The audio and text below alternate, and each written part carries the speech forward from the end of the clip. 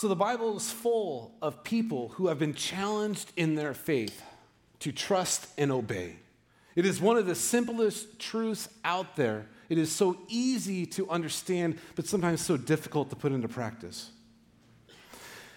This morning, what I wanted to do is just look on one of those stories where they've been challenged in their life to trust and obey. And I want us to look at it with that lens on. How are these men trusting and obeying God? So if you have your Bibles, open them with me to Daniel chapter 1. As we go back in Israel's history, one of the things I like to do for Old Testament, because I often get lost where we're at in the midst of this, Daniel, the book of Daniel, let me give a little bit of background where it's starting. So most of us know about a guy named David, right? He's the guy that killed Goliath with the sling and the stones, right? He got him, right? Yeah. Then eventually David became king of Israel. He followed Saul. And he was king of Israel, and he had some ups, and he also had some downs, as we learn in Scripture. But when David died, Solomon, his second son, took over. And Solomon was king of Israel, and then when Solomon died, Israel split into a northern and a southern kingdom. The northern we refer to as Israel, and the southern we refer to as Judah. The northern was taken over by the Assyrians, and the southern was taken over by the Babylonians. The book of Daniel is focused on the southern kingdom. It's when the Babylonians are going to come into the southern kingdom and take siege on it. Okay? And so we're opening up the book of Daniel here, and in Daniel chapter 1, the siege led by King Nebuchadnezzar, okay, great name, taken over Judah and its capital, Jerusalem. This occurs in 605 BC. History tells us that it's the first of 3 sieges in 605, and then we're counting down because we're in BC, 597, and then finally 587. And so let's read in Daniel 1, verse 1. In the 3rd year of the reign of Jehoiakim, king of Judah, Nebuchadnezzar, king of Babylon, came to Jerusalem, that's part of the southern kingdom, and besieged it. Let's skip to verse 3. Then the king, that's Nebuchadnezzar, commanded Ashpenaz, his chief eunuch, to bring some of the people of Israel, both of the royal family and of the nobility, youths without blemish, of good appearance, and skillful in all wisdom, endowed with knowledge, understanding learning, and competent to stand in the king's palace, and to teach them the literature and language of the Chaldeans. The king assigned them a daily portion of the food that the king ate, and of the wine that he drank, and they were to be educated for 3 years.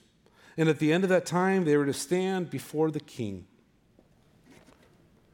So after the siege that happened in 605, Nebuchadnezzar wanted to take the best and the brightest of Israel back to Babylon. He does this not only to rob the Israelites of their future, but then he's instilling them into his government and training them in the ways of that. You see, it wasn't enough for Nebuchadnezzar to simply establish military control. No, he wanted to rob Israel of their future and have them re-identify as Babylonians. This re-identification process is what I'm going to call, he tries to Babylonize them. Okay? And he tries to Babylonize them, and we see in this passage here in four ways. So we'll go through these pretty quickly. The first way he does this to try to re-identify these men is he isolates them. He moves them geographically away. This journey from Jerusalem to Babylon would be a 1 to 2 month journey away, which means these young men would be away from their friends, their family, their culture, anything normal, their local street market, right? All the food that they would eat, it's all different. And these young men are likely 14 to 15 years old in their formative years. Second, he indoctrinates them. He teaches them their ways, their literature and the language of the Chaldeans. That there was 3 years of schooling and tutoring. Some of you guys going back to school this week. Hey, 3 years of schooling and tutoring. This is Babylon High School. And the final exam is that you stand before the king for an oral test. Third, he tries to re-identify them by compromising them. You see, as soon as they got to Babylon, he gave them Babylonian food, the same food and wine that the king ate and the king drank. He's trying to ease them into this culture. And fourth, he confuses them. He gives them new names. All 4 of the men we're looking at today had Jewish names. that ended in El, which means God, or Aya, which is short for Jehiah, also meaning God. And he gives them Babylonian names related to their Babylonian deities. And so he's trying to re-identify them or Babylonize them. And I couldn't help but wonder, what if we were to take someone and we were trying to Californianize them, right? And I thought about, okay, let's say we're trying to take someone, we want to Californianize them. Let's say we have Bob, okay, and we say, hey, Bob, we're going to Californianize you. The first thing we would do is you got to say, if you want to be a true Californian, you got to move to California, right? You can't be a Californian unless you live here. Okay? Second thing I would tell Bob, I would say, hey, Bob, you know what we got to feed you? You got to eat some avocado toast. That's what the Californians eat, okay? You also got to be eating that In-N-Out, okay? You got to be there. Next thing, Bob, for whatever reason, people love to wear these stupid things. They're all putting on Crocs, okay? And so, Bob, you got to slap some of those on and be walking around trending in those things. You got to speak like a Californian. So that means you got to say the word "the" in front of every highway or freeway. You got to say the 91 or the 71. Okay? In case you don't know that, outside of California, they don't do that. Okay, I had to help people help me. Also, Bob, when you look out and you can't see the mountains, that's not smog. It's just the marine layer. All right? Okay. And finally, we would want to rename Bob. Instead of Bob, we call him something like Brody. That way he'd fit right in with all the Californians, okay? And so among these men, they're getting Babylonized. Among these men are Daniel, Hananiah, Mishael, and Azariah. Well, Daniel is the title of the book, so that we know him. The other three you may not recognize, but you may more recognize them by their Babylonian names: Shadrach, Meshach, and Abednego. And so with that context set, we're now going to skip ahead to chapter 3. Okay? So if we turn to chapter 3, these men now at this point, Shadrach, Meshach, and Abednego, they have spent more than 3 years in exile. They're living in Babylon. They finished Babylon High School. They graduated with A+ honors, okay? And then they are working for the Babylon government alongside Daniel. And this is where our story picks up, Daniel 3, verse 1. King Nebuchadnezzar made an image of gold, whose height was 60 cubits and its breadth 6 cubits. He set it up on the plain of Dura in the province of Babylon. Then King Nebuchadnezzar sent together the satraps, the prefects, and the governors, the counselors, the treasurers, the justices, the magistrates, and in case we missed you, all the officials of the provinces that come to the dedication of the image that King Nebuchadnezzar had set up. So, check it out. King Nebuchadnezzar is like the king of Babylon, which means he's, at this point, like the king of the world. He decides that he's going to make a huge statue. Now, I don't measure in cubits, so I transfer that to like feet. It's about 9 feet wide and 90 feet high. I'm terrible with spatial reasoning, so I have no idea what this is. So I had to look up what's 90 feet approximately. If you're to take the Statue of Liberty and cut off the pedestal and not count the raised arm, that's like 110 feet. So it's pretty big. So he makes this huge golden statue, and then he sends this Evite out to invite everyone out, right? He sends, I want the governors there, the magistrates, the treasurers, and in case we missed you, we want all the officials there. But this wasn't the kind of Evite that you could just say, maybe, or heart it, or we'll see, right? It's the king telling you, you're going to be on the plain of Dura because I invited you to be here, okay? Verse 3. Then the satraps, the prefects, and the governors, and the counselors, the treasurers, the justices, the magistrates, and, in case we missed you, all the officials of the provinces gathered for the dedication of the image that King Nebuchadnezzar had set up. And they stood before this golden image that Nebuchadnezzar had set up. Verse 4, and the herald proclaimed aloud, you are commanded, O peoples, nations, and languages, that when you hear the sound of the horn, pipe, lyre, trigon, harp, bagpipe, and, in case we missed you, every kind of music, you are to fall down and worship the golden image that King Nebuchadnezzar has set up. And whoever does not fall down and worship shall be immediately cast into a burning, fiery furnace. Verse 7, therefore, as soon as all the people heard the sound of the horn, pipe, lyre, trigon, harp, bagpipe, and every kind of music, all the peoples, nations, and languages fell down and worshiped the golden image that King Nebuchadnezzar had set up. So, everyone comes out. This is the big show. He's got a statue. It's built. It's out of gold. It's huge. He invites everyone who's anyone in his kingdom to come out. And then the herald proclaims, hey, music's going to go off. I don't know what all those instruments all sound like together. I can't imagine good. We can ask Tyler for some help on that one later, okay? But when you hear the music, you are to fall down and worship this. This image is not one that I'm used to. I'm not used to seeing people in my daily life worship things like that. I mean, I had to do this on my own to go, just to feel what this would feel like for them to go on their knees and fall down and worship a golden image. And so they set this scene here.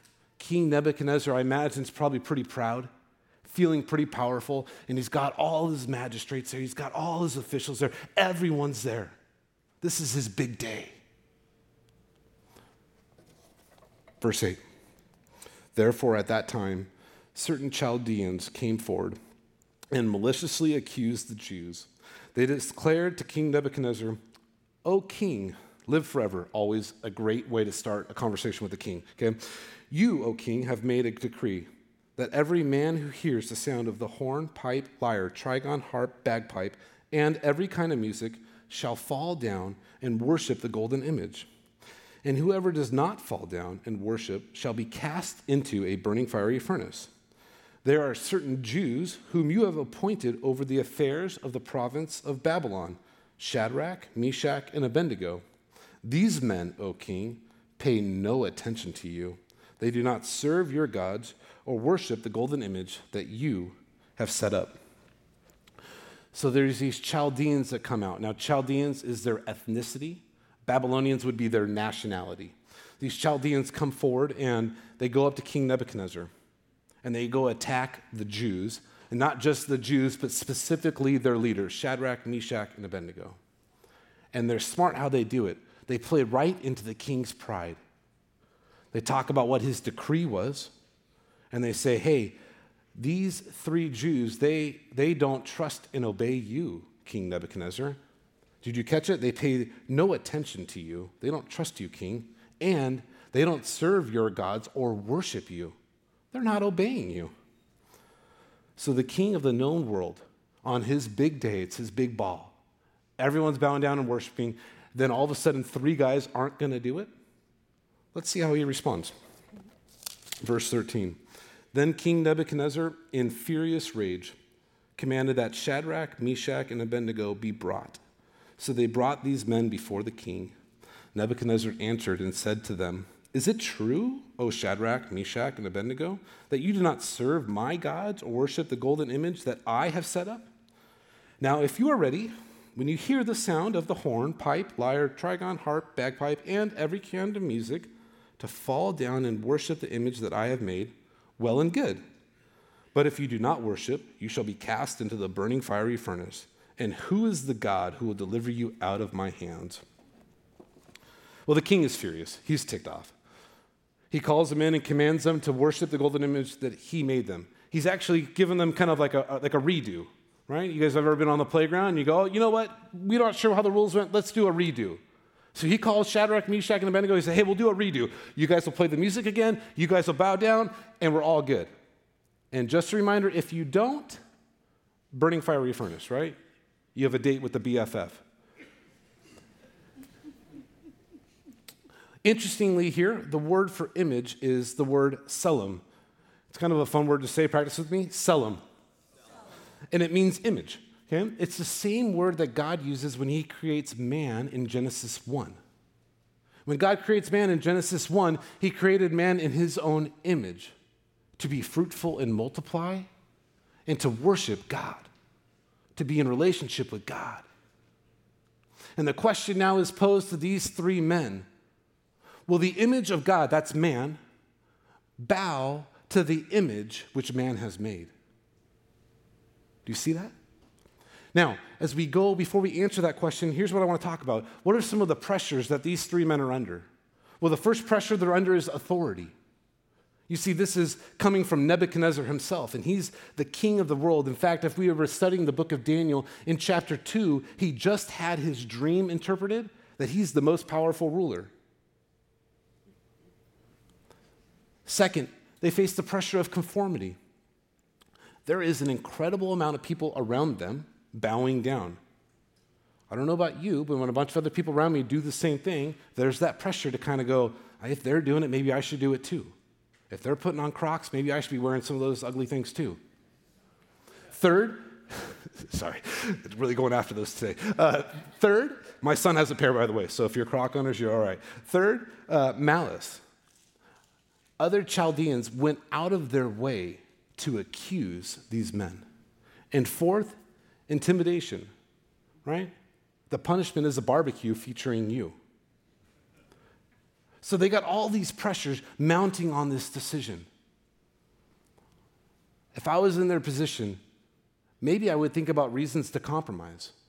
Maybe I would think of a reason to just say, if I just bow down this one time, you don't understand, I got a government job. Like in my day in, day out of work, like I do good things. So if I just bow down this one time, I don't die and I can keep doing good. Or maybe they just go, we'll just pretend. We'll bow down and like in our hearts, we're not going to really be worshiping. We'll just lip it. Right? All these pressures going on them, all these reasons to justify. Before we go further in the story, here's my question. When you're faced with difficult situations, when you have difficult choices in your life to make, what pressures are on you? And what reasons do you have to compromise? How do you handle that? So let's get to our story now. Verse 16. Shadrach, Meshach, and Abednego answered and said to the king, O Nebuchadnezzar, we have no need to answer you in this matter. If this be so, our God, whom we serve, is able to deliver us from the burning fiery furnace, and he will deliver us out of your hand, O king. But if not, be it known to you, O king, that we will not serve your gods or worship the golden image that you have set up. These three men recognize this is the epitome of the commandments that God has laid out for them. In Exodus chapter 20, verses 3 and 4, it's literally number 1 and number 2. You shall have no other gods besides me. You shall not have false idols. They recognize, no way. So they stop and they tell the king, hold on. Save yourself running the whole orchestra. We don't need to go there. They didn't deliberate. They didn't have a quick little huddle and a council and like, hey, what do you guys think? They had already decided and resolved where they stood on this matter. See, you need to be ready to answer the questions before the circumstances around you pose them. And their response demonstrates 3 characteristics that I want to look at of what trusting and obeying mean. Here's the first one. The response demonstrates an understanding of who God is.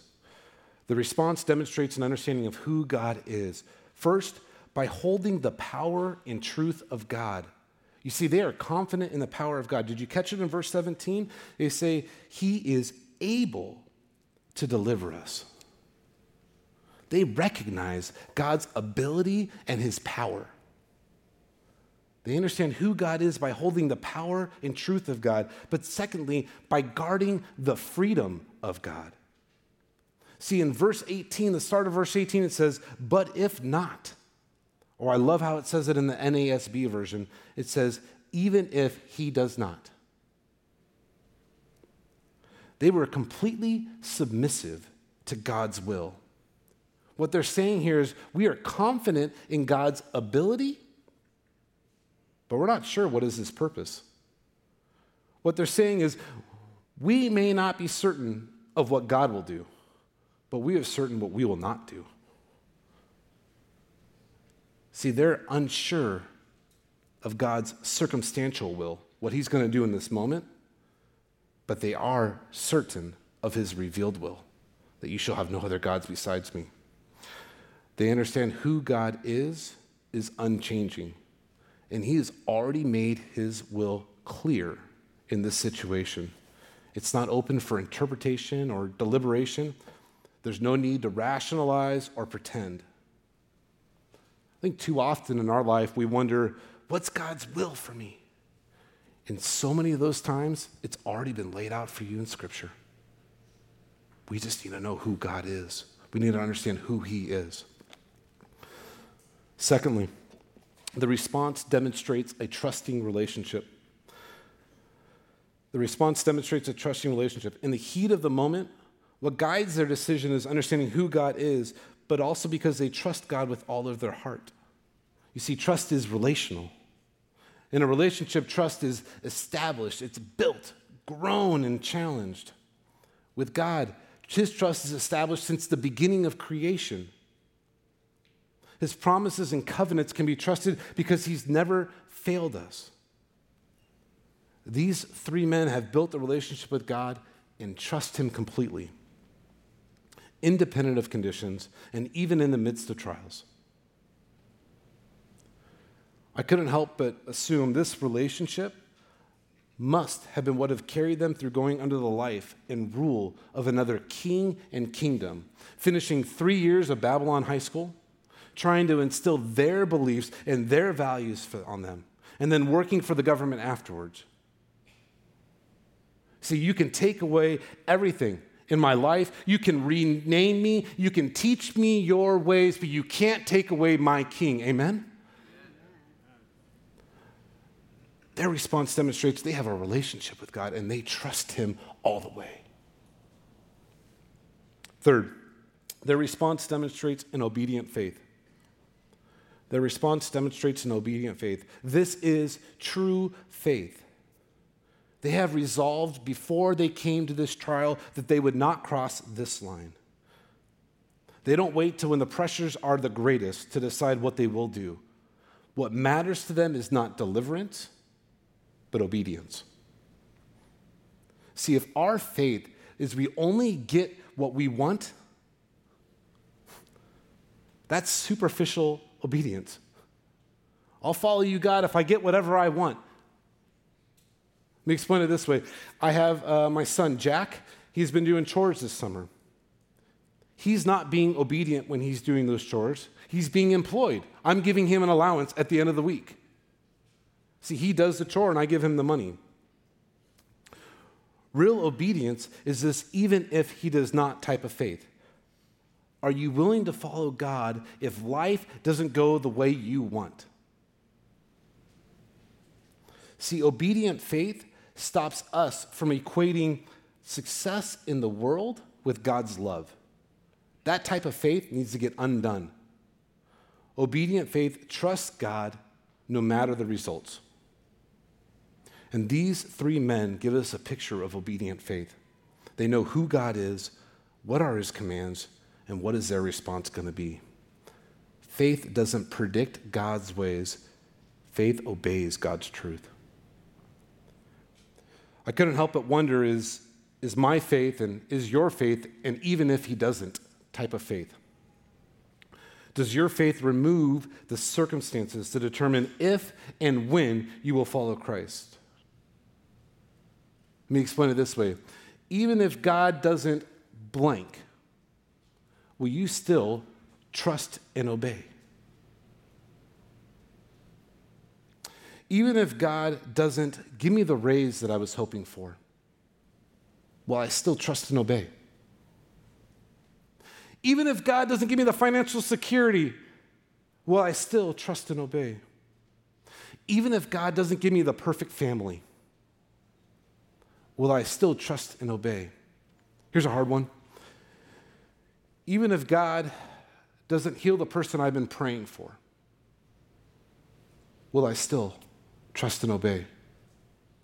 About 5 years ago, my father-in-law got diagnosed with leukemia. So my wife and I got together, got on our knees, and started praying for him.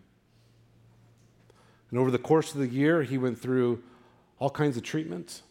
And we were on our knees praying for healing. And at the end of the year, he lost that battle.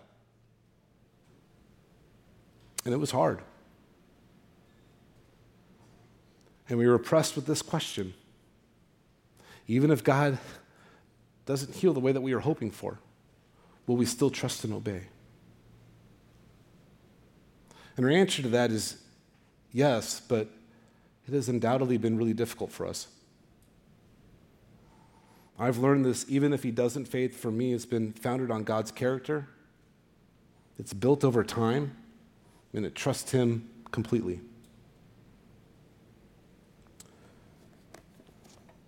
These three men modeled with their response what trusting and obedience looks like. Well, the king hears this response. He's already furious, so he's obviously thinking on the right mind. Then he gets heard from them, we're not going to bow down, king. You don't have to run the orchestra. So verse 19, Nebuchadnezzar was filled with fury, and the expression of his face changed against Shadrach, Meshach, and Abednego. He ordered the furnace heated 7 times more than it was usually heated, and he ordered some of the mighty men of his army to bind Shadrach, Meshach, and Abednego and cast them into the burning fiery furnace. Verse 21, then these men were bound in their cloaks, their tunics, their hats, and their garments, and they were thrown into the burning fiery furnace. Because the king's order was urgent and the furnace overheated, the flame of the fire killed those men who took up Shadrach, Meshach, and Abednego. And these 3 men, Shadrach, Meshach, and Abednego, fell bound into the burning fiery furnace. So the king is even more furious. His face was altered, and his rage transfers from his face to the furnace. He orders it to be heated 7 times hotter. It's maximum heat, so hot that he takes his mighty men, not his weakling men, his mighty men to bind these guys up, carry them up to the top of the furnace, and throw them in. But on their way up, the furnace is so hot, those men die, and Shadrach, Meshach, and Abednego fall in.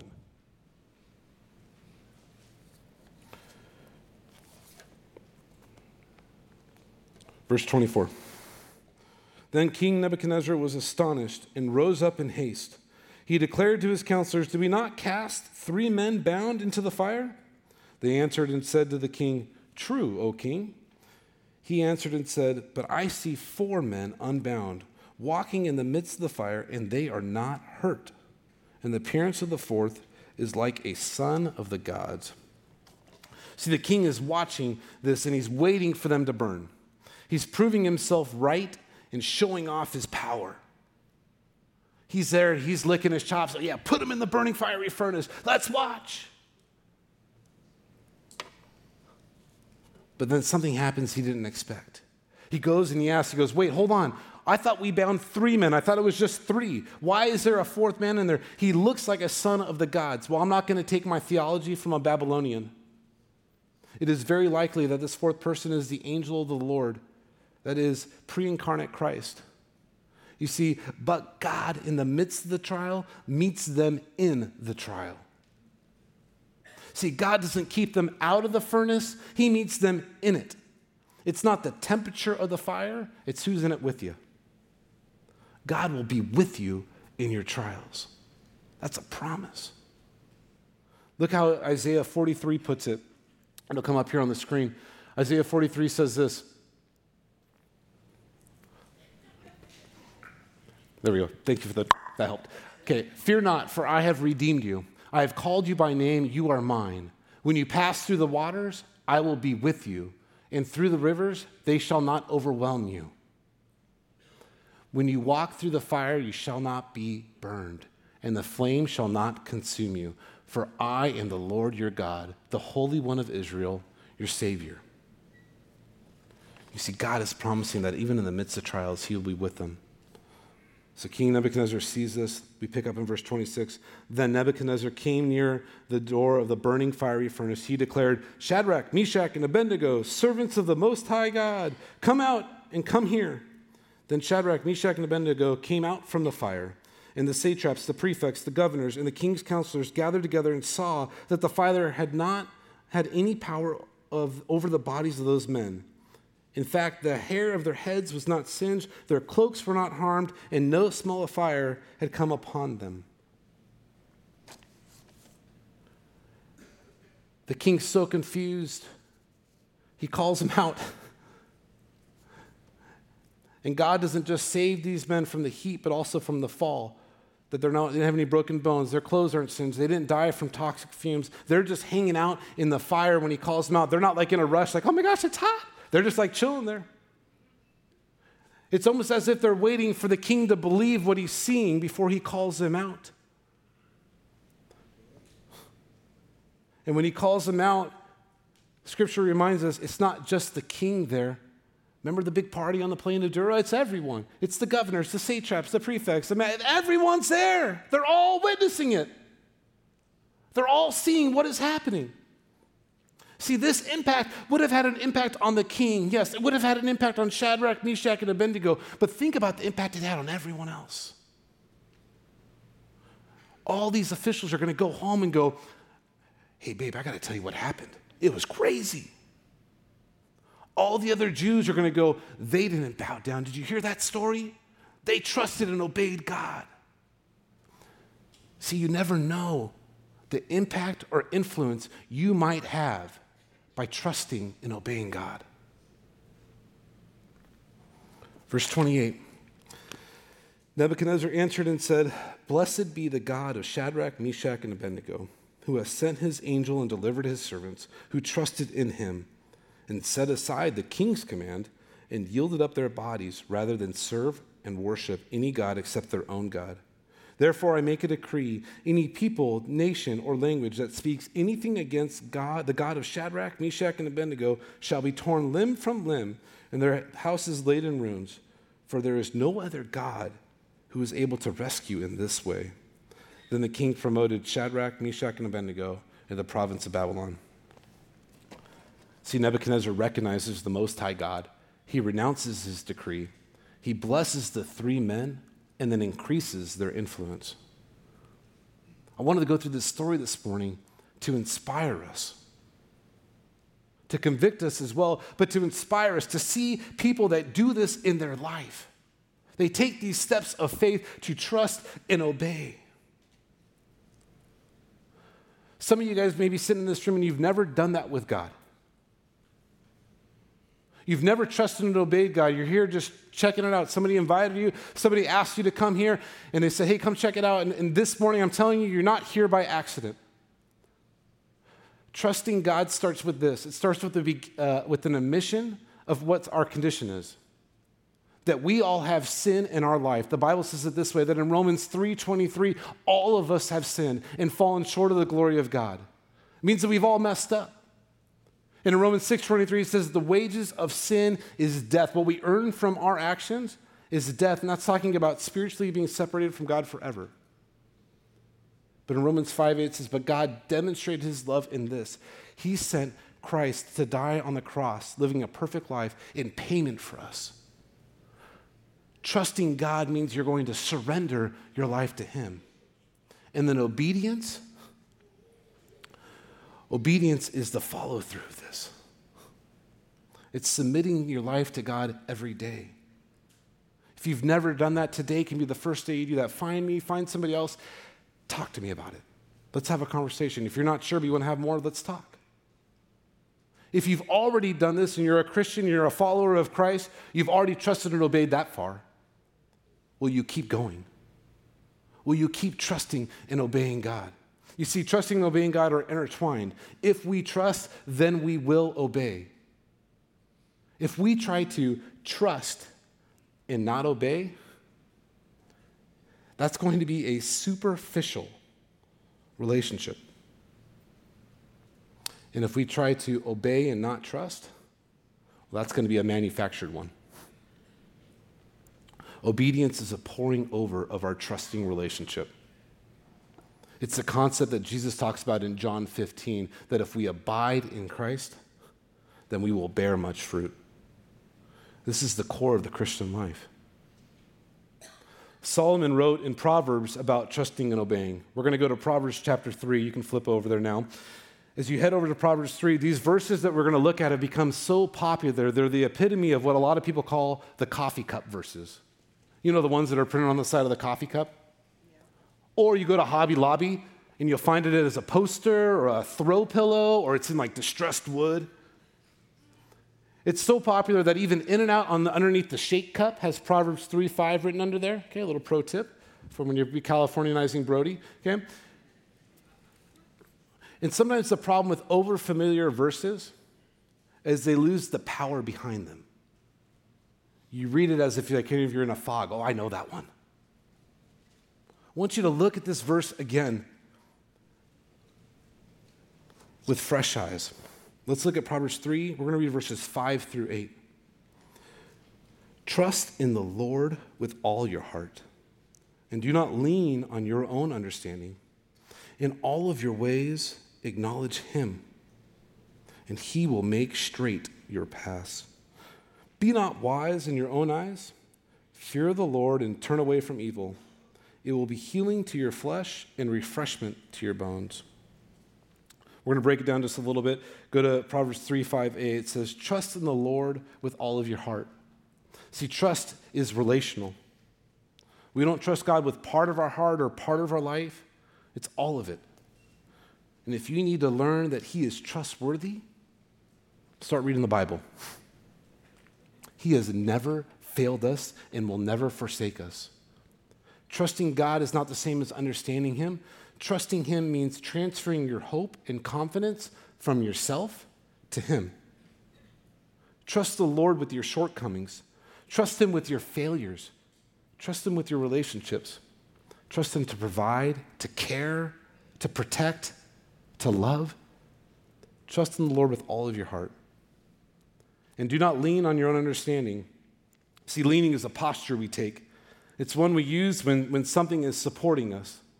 And as soon as we trust God with all of our heart, our first tendency might be, oh, I'll just lean a little bit on my understanding. See, not leaning on my understanding doesn't mean that I lean on God's understanding. No, it means I fully rely on God's understanding. We're removing our finite, limited knowledge and instead asking God to guide us. In all your ways, acknowledge him, and he will make straight your paths.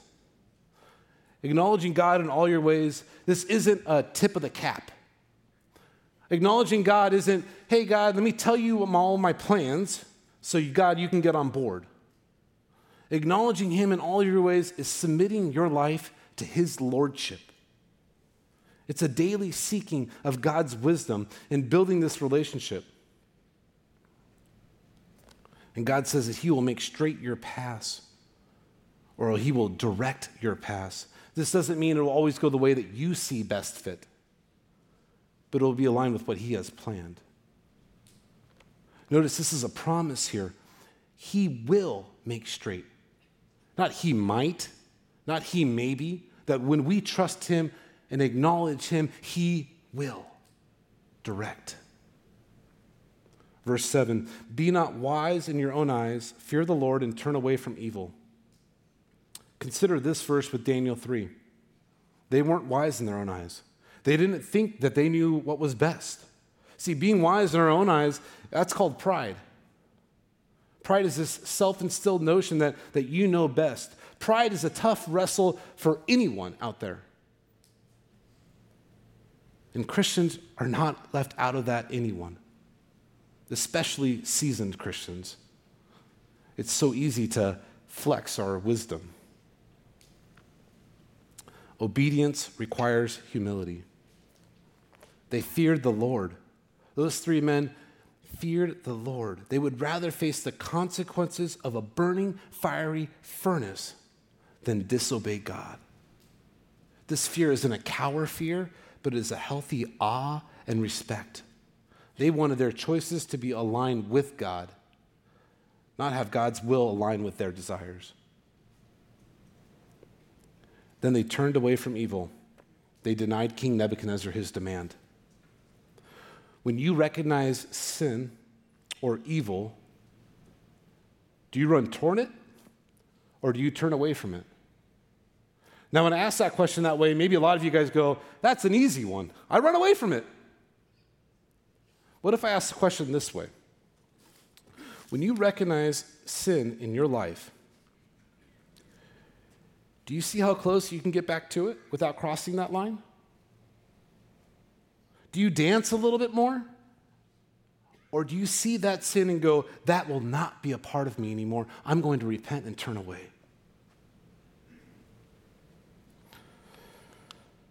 I want to challenge you guys in two ways this morning. The first challenge I have for you is, have you evaluated your life with this lens of trusting and obeying? Have you evaluated your life with this lens of trusting and obeying? Meaning, in your life, what's an area maybe you're not trusting or obeying God?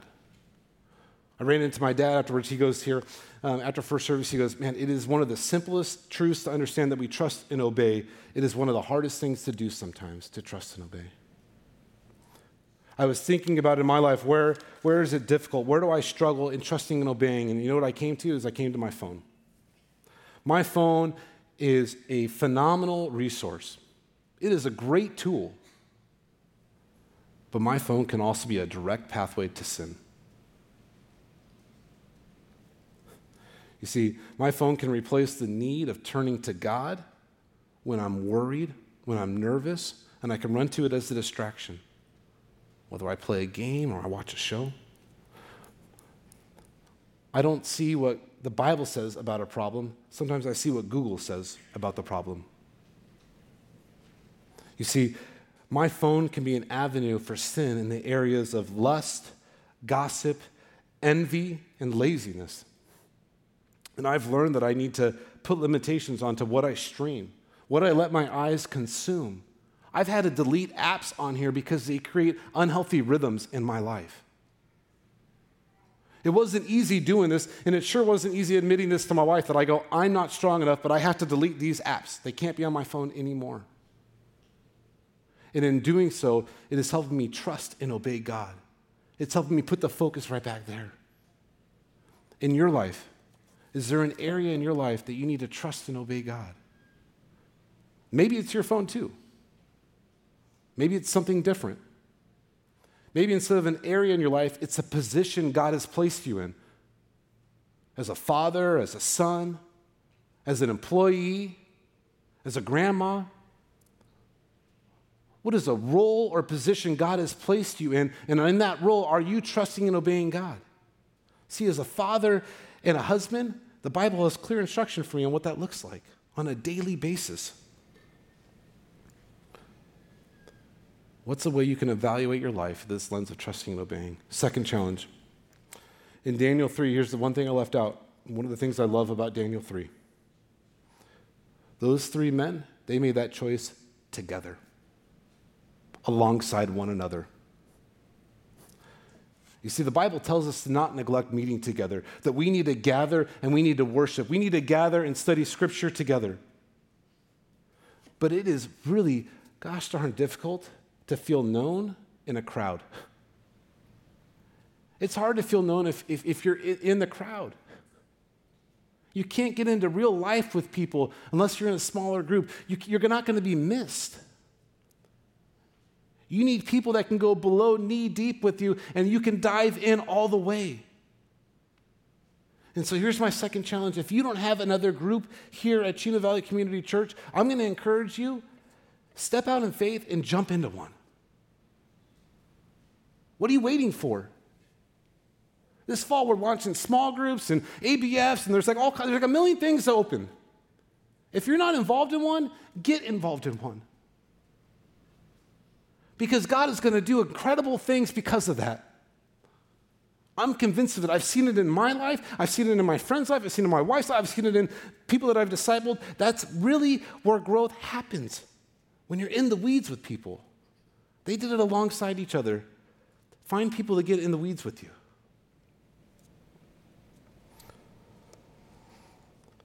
Verse 8, it will be healing to your flesh and refreshment to your bones.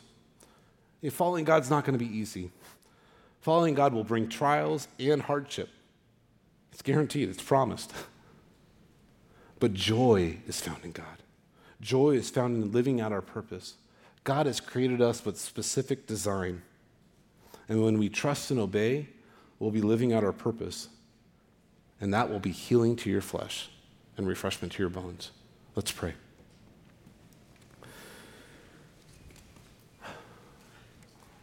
Father, I thank you for the opportunity, Lord, to preach your word. Lord, I pray that I have been faithful to your text. God, I thank you that you care so much about us, that you give us your word for us to learn and to study and to grow us, to challenge us. Lord, that you desire a relationship with us. Lord, and we're committed here at Chino Valley Community Church to doing that with each other. God, I pray that we would be a group that we're not just a crowd. Lord, that we do real life with each other here. God, I pray that we would have relationships where people can challenge us in our faith and help us trust and obey you. God, I thank you for the story of Shadrach and Meshach and Abednego. Lord, I know that in my life, there have been times that I have resisted obedience, but God, there has never been a time in my life that I've regretted it. Father, I pray for our church. Lord, would we be people that trust and obey you?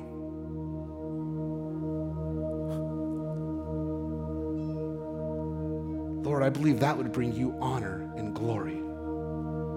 And that is our desire. God, we thank you for this morning. We pray that you would go before us this week. This is in your Son's precious name that we pray. Amen.